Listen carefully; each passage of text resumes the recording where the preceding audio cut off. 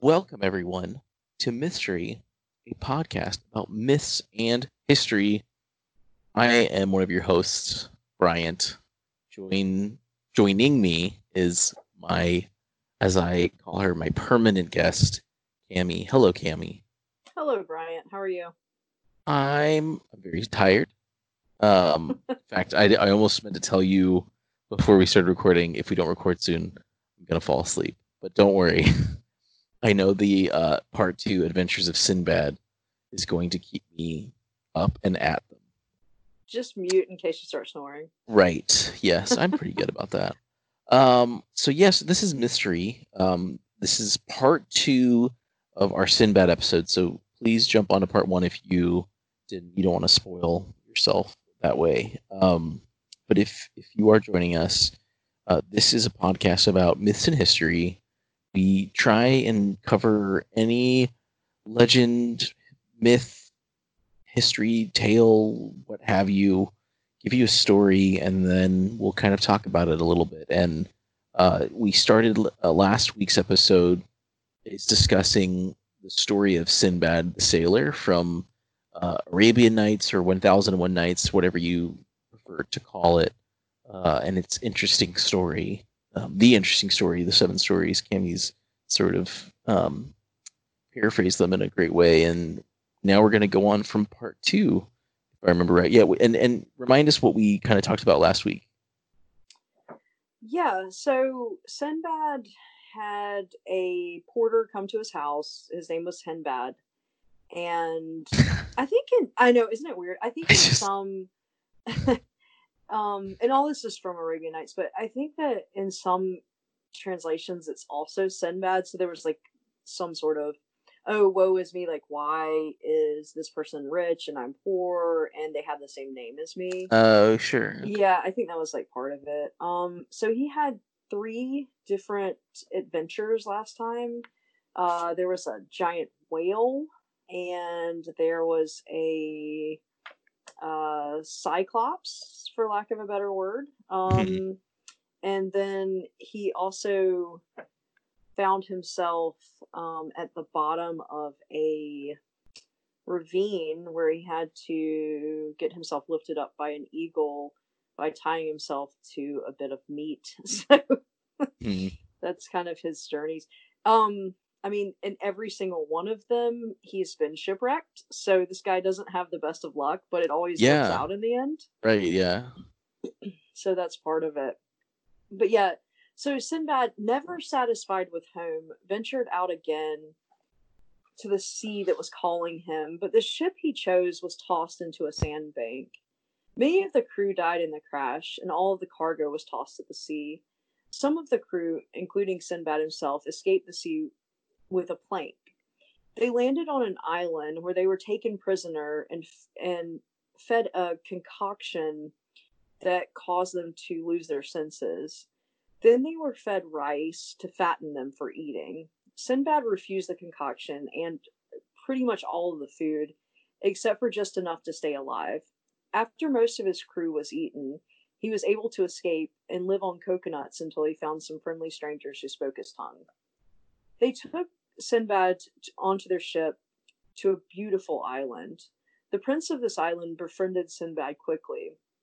After our hero introduced a saddle, which they had previously rode bareback on horses, so he introduced the idea of a saddle, and the prince just absolutely adored it.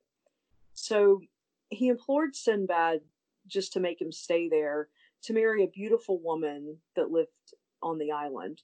He agreed and lived happily there for a time until his wife perished. It was the custom in this land for the spouse of the deceased to be buried with them. Sinbad was thrown into a pit with his dead wife. He was given sparse provisions to survive a few days, but as luck would have it, a new couple was introduced to the cave a few days later.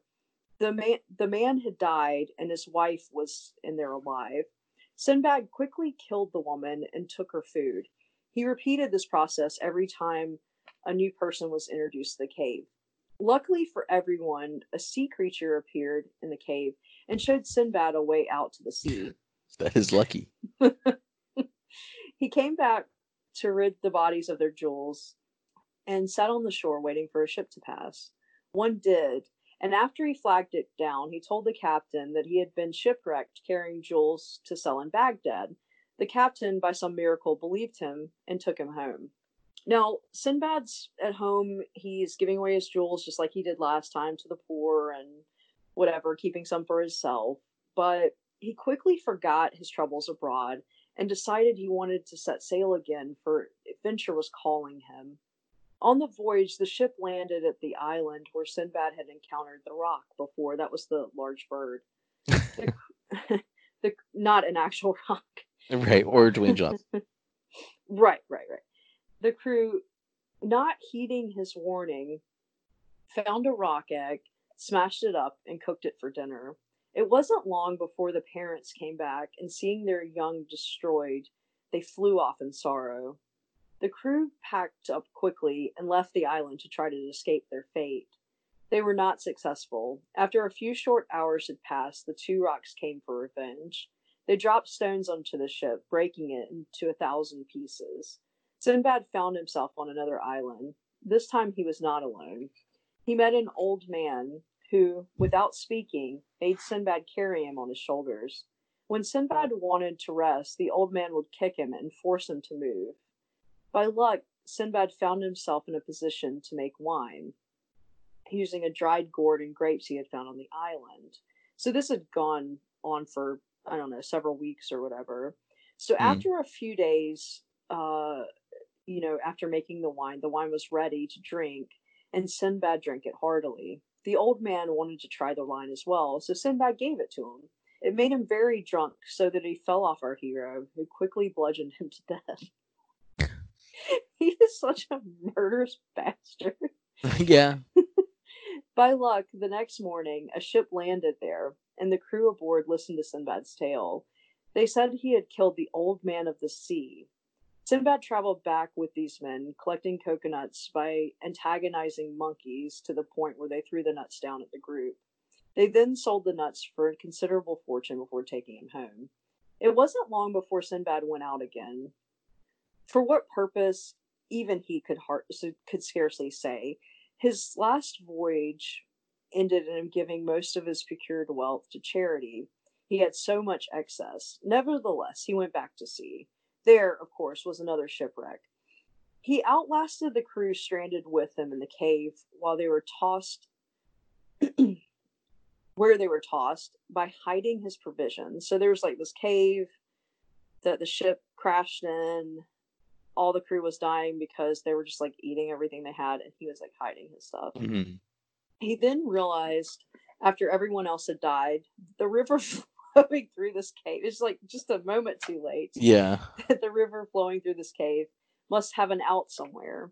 He made a raft and floated down this river. He fell asleep, and when he woke, he found himself in the open.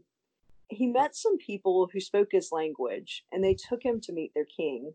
The king showered Sinbad with gifts and asked him on his way home to deliver an offering to the caliph, Harun al-Rashid.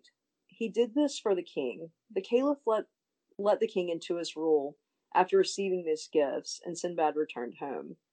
Sinbad was now content to stay in Baghdad, for he was old and tired of adventure. The caliph implored him to do one more errand for him before he gave up his precious life for good.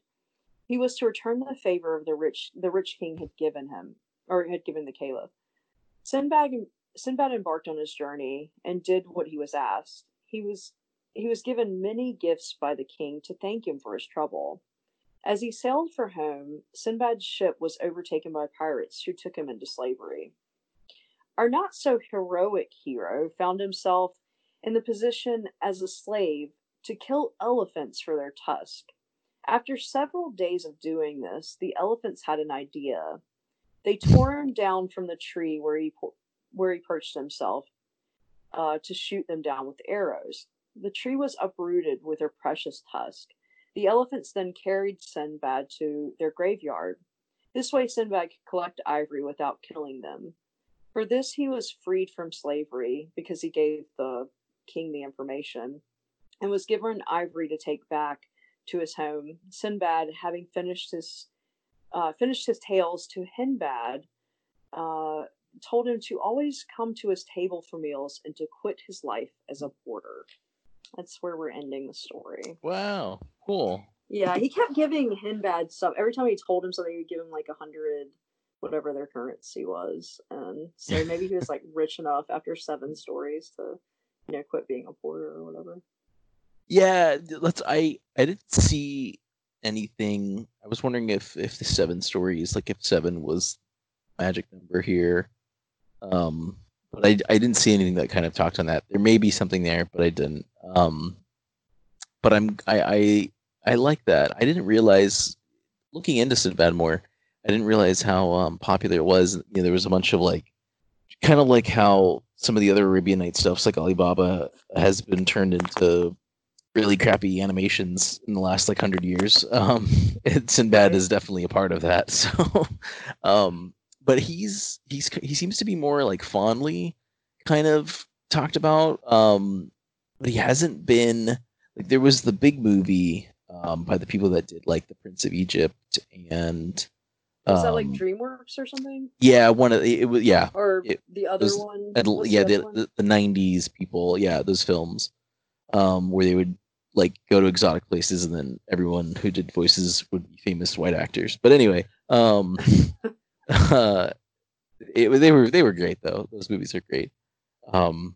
I think Sinbad, I watched that. It didn't follow the story really at all. all. I'm sure it wouldn't. Yeah, at all. There was no, I'm sure. Nothing. Yeah, it's just kind of a name. He was a thief or something, right. Or a pirate or something. Sure, yeah. He's Sinbad the sailor, and I'll say it too. I see it a lot. It kind of goes from website to website. Sinbad with the D seems to be more accurate to the name. I don't know why it got changed to Sinbad and from Sindbad. One article that I really liked was from this website thoughtco.com. Callie, and she's got a great name. Szyspansky, I think that's a Slavic name. It starts with a lot of Z's and C's. She did a great write-up, and she's a professor of history and PhD and all that, so I really enjoyed her piece. But she talks about the name. It seems to come from Persian origins, which we kind of discussed last week. This takes place in the places of what was Persia and is now modern Iraq and things like that. But Sinbad meaning Lord of the Sind River, and Sindhu is the Persian variant of the Indus River, indicating that he was a sailor from the coast of what is now Pakistan. So this would also support, and this would support the Persian origins. Remember, this is 1001 Nights, which is just, I talked about it a little last week, but a huge collaborative of stories that are ancient in themselves in some cases, which Sinbad was one that was. The stories come from, they can be, some of them are considered ancient and some are from ancient Persian, some are Hebrew, some are even Greek in origin, but they all sort of have Arabian or Arabic kind of focal point, especially kind of the later translations. But it's interesting because some of the, I looked at mainly Britannica, Wikipedia, but then this ThoughtCo article as well. They note that Sinbad was a late addition, and that it's actually not really included in the more traditional Arabic translations, and in general, the 1001 Nights or Arabian Nights stories seem to really be more of a Western thing than anything.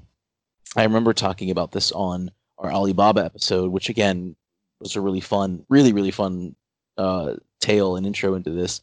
But these stories, when they were translated 17th, 18th centuries by the Western world, the Western world really took it, and I think it was a great introduction to these lands. These are great stories in general, in the way that they work, and so I think that it just makes sense that that's how that would be. But they've really taken a Western take, or a Western heir to them in a lot of ways. Like we, I have a question. yeah. So, so Alibaba was more of a Western story too, right?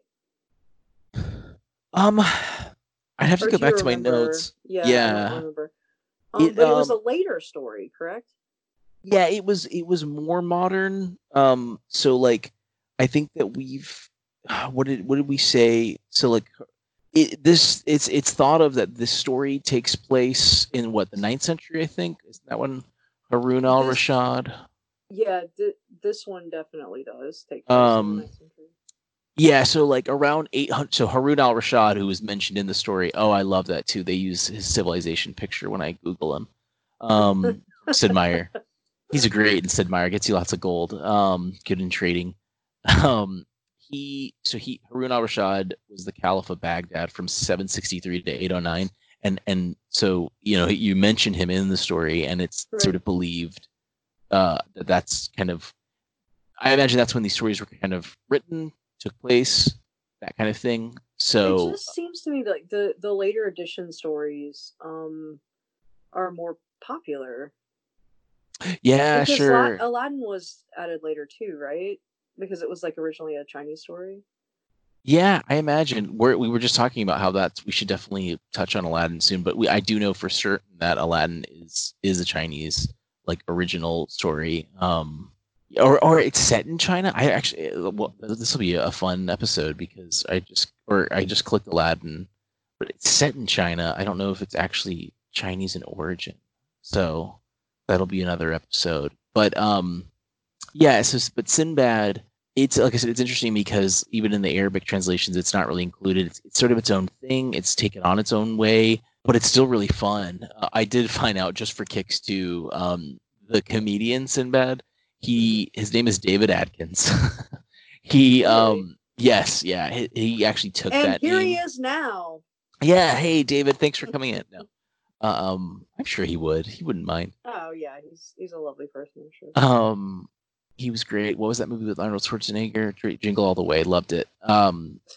He changed. He took the stage name Sinbad, and it was in like because of the stories of Sinbad. So he just admired this guy who shipwrecked a dozen times and made it every time, no matter what. So going further though, I mean it's pretty straightforward about Sinbad.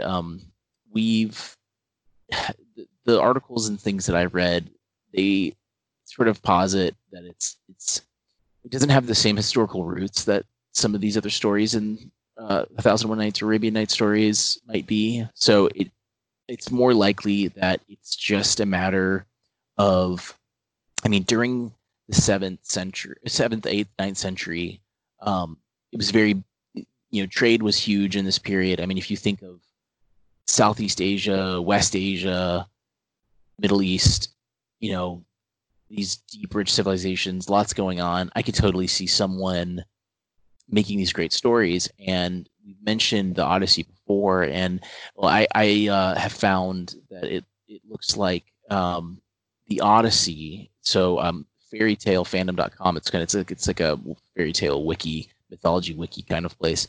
It discusses that Homer's epics um, were long familiar in the Arabic world, having been translated into that language as long ago as the 8th century. So if we're thinking about the setting of this, I mean, I could totally see someone reading this in 700s in Persian, lands like Iraq and all that, and then being like, "Yo, what if this guy's Sinbad?" Like Yeah, merchants it's were. kind of like what Virgil did. Yeah, exactly. That's a great way of putting it. I mean, merchants and trade, like the world was becoming more and more known, but it was still really mysterious. But the kind of the existence of these other nations were really big. So it just kind of makes sense that Sinbad would base off on these general things. And I mean, just merchants in general and uh, the complicated trade networks and things like that. ThoughtCo does talk about a Persian adventurer and trader named Soleiman al Tajir, which means Solomon the Merchant. I think I mentioned this last week, Yeah, you but did mention it last week. Yeah. he traveled from Persia all the way to southern China around the year 775. So he would probably be a big deal, and could easily have kind of inspired that for sure. So there doesn't seem like there was a direct Sinbad. This is a pretty complicated time. I want to notice one thing that was really cool that you mentioned, the Rock, ROC, or Right, Rook. yeah. Rook is another pronunciation, RUKH. It's probably the pronunciation of it. Yeah. I probably pronounced it wrong. No, yeah. Well, those are really cool. So these I don't know if it was Final Fantasy or something, but they've definitely been featured as like simple baddies in a video game. But they're a cool, simple, just big bird myth. Okay, I mean, I would say they're like a unicorn almost in their ideas, and then in fact, rocks were they were believed to have been around, and like they would palm fronds were given to cons, and they were like, "Oh yeah, this is the feather of a rock." That's and it reminded me of we talked about unicorns. They would get narwhals' tusks, the tooth of the narwhal, the horn, and they would be like, "Yo, unicorn horn here. This will help you get boners again." And they'd be like, "Whoa," and that's kind of what these people were doing with the rocks. But they're cool. They're of an Arabic Persian origin. They're literally just giant birds, but they were said to be so big that they could carry an elephant in their talons. Oh yeah, the one from the previous story that they were talking about. I remember the crew told a story about how the rock would like kind of circle overhead, and the rhinoceros and the elephant who were mortal enemies would start fighting, and then the rock would come down, like swoop down and pick them both up. All right, you two. What's really cool about the Rock too is that in 1298, this dude named Marco Polo, he actually described the Rock as living in Madagascar, and this is from Mythology Wikia. This might have been home to an extinct bird called the elephant bird, a 9-foot tall flightless bird. Yeah, 9 foot. Some of the world's largest eagles, like the elephant bird, are now extinct. Once lived in Madagascar as well. So they were huge, but they were flightless, and they fed off of other flightless birds. So it's interesting. That one of these big flightless birds might have been the inspiration for Rock, but I don't know. There's the big fascination on the giant egg too, in a lot. That area of the world, I mean, aren't there a lot of like well-preserved dinosaur bones and stuff? Sure. Oh yeah. That's how dragons. They might have dug up whatever. Right. Yeah. Absolutely. Yeah. Yeah. I wonder why it was flightless. That's interesting. I just realized that now. Because its bones aren't hollow. Or because it's so huge. Yeah. I don't know. Like, yeah. I mean, you have to be like, yeah. To be able to fly. Yeah. But yeah, so Sinbad, it's a pretty cool story.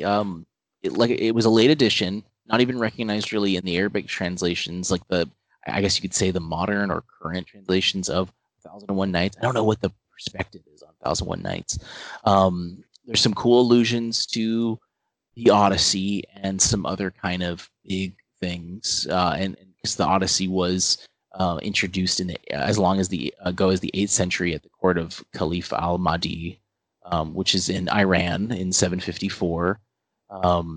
So I could totally see it making circuits, the story making the circuits around. I mean, like, this is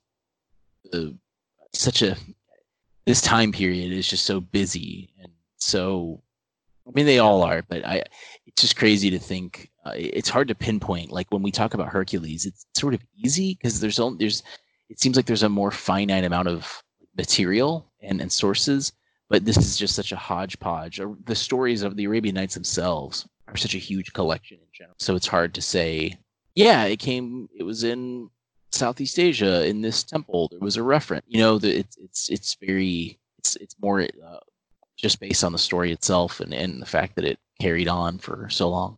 So I really like it. I hope Sinbad, they do something with it soon. Maybe they can, when they finish the John Henry movie, they can add him to. Did you say that was up on Netflix?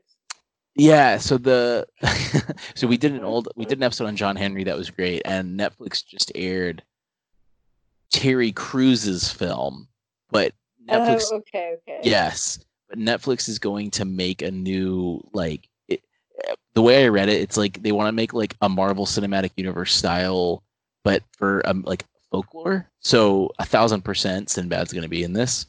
So, but I think that if I remember right, Dwayne Johnson is supposed to play John Henry, or at least he's a part of it. But they could totally, it could be John Henry, Sinbad, uh, fighting rocks, trying to pick up their elephants. They could totally do that. But yeah, so well, Cammy, thanks for your stories on Sinbad. I can't stress enough though. I really like the Sinbad story, but the Alibaba and the 40 Thieves, so good. Please go back and listen to that episode. Like if you're listening to this now, you've stuck with us. Go Just back and listen. listen at least to the very end of the second episode, Yeah, because yeah, that's the what second Brian's episode, talking about. so Just good. out of It was just nowhere. great. It was really great. So, and thanks for bearing with us. I don't think I've mentioned it the last couple episodes, but we're recording through Skype because of quarantine stuff. We're still social distancing and stuff like that. We're probably going to continue for a little while at least, but I think it's been working well enough. We got some new mic equipment, so when we are together again, it'll sound great. But I don't think it's sounding too bad.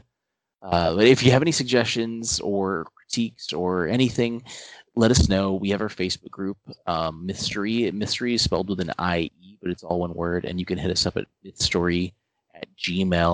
mythstory@gmail.com as well. So, Cammy, I think that about does it. Thanks again so much for everything.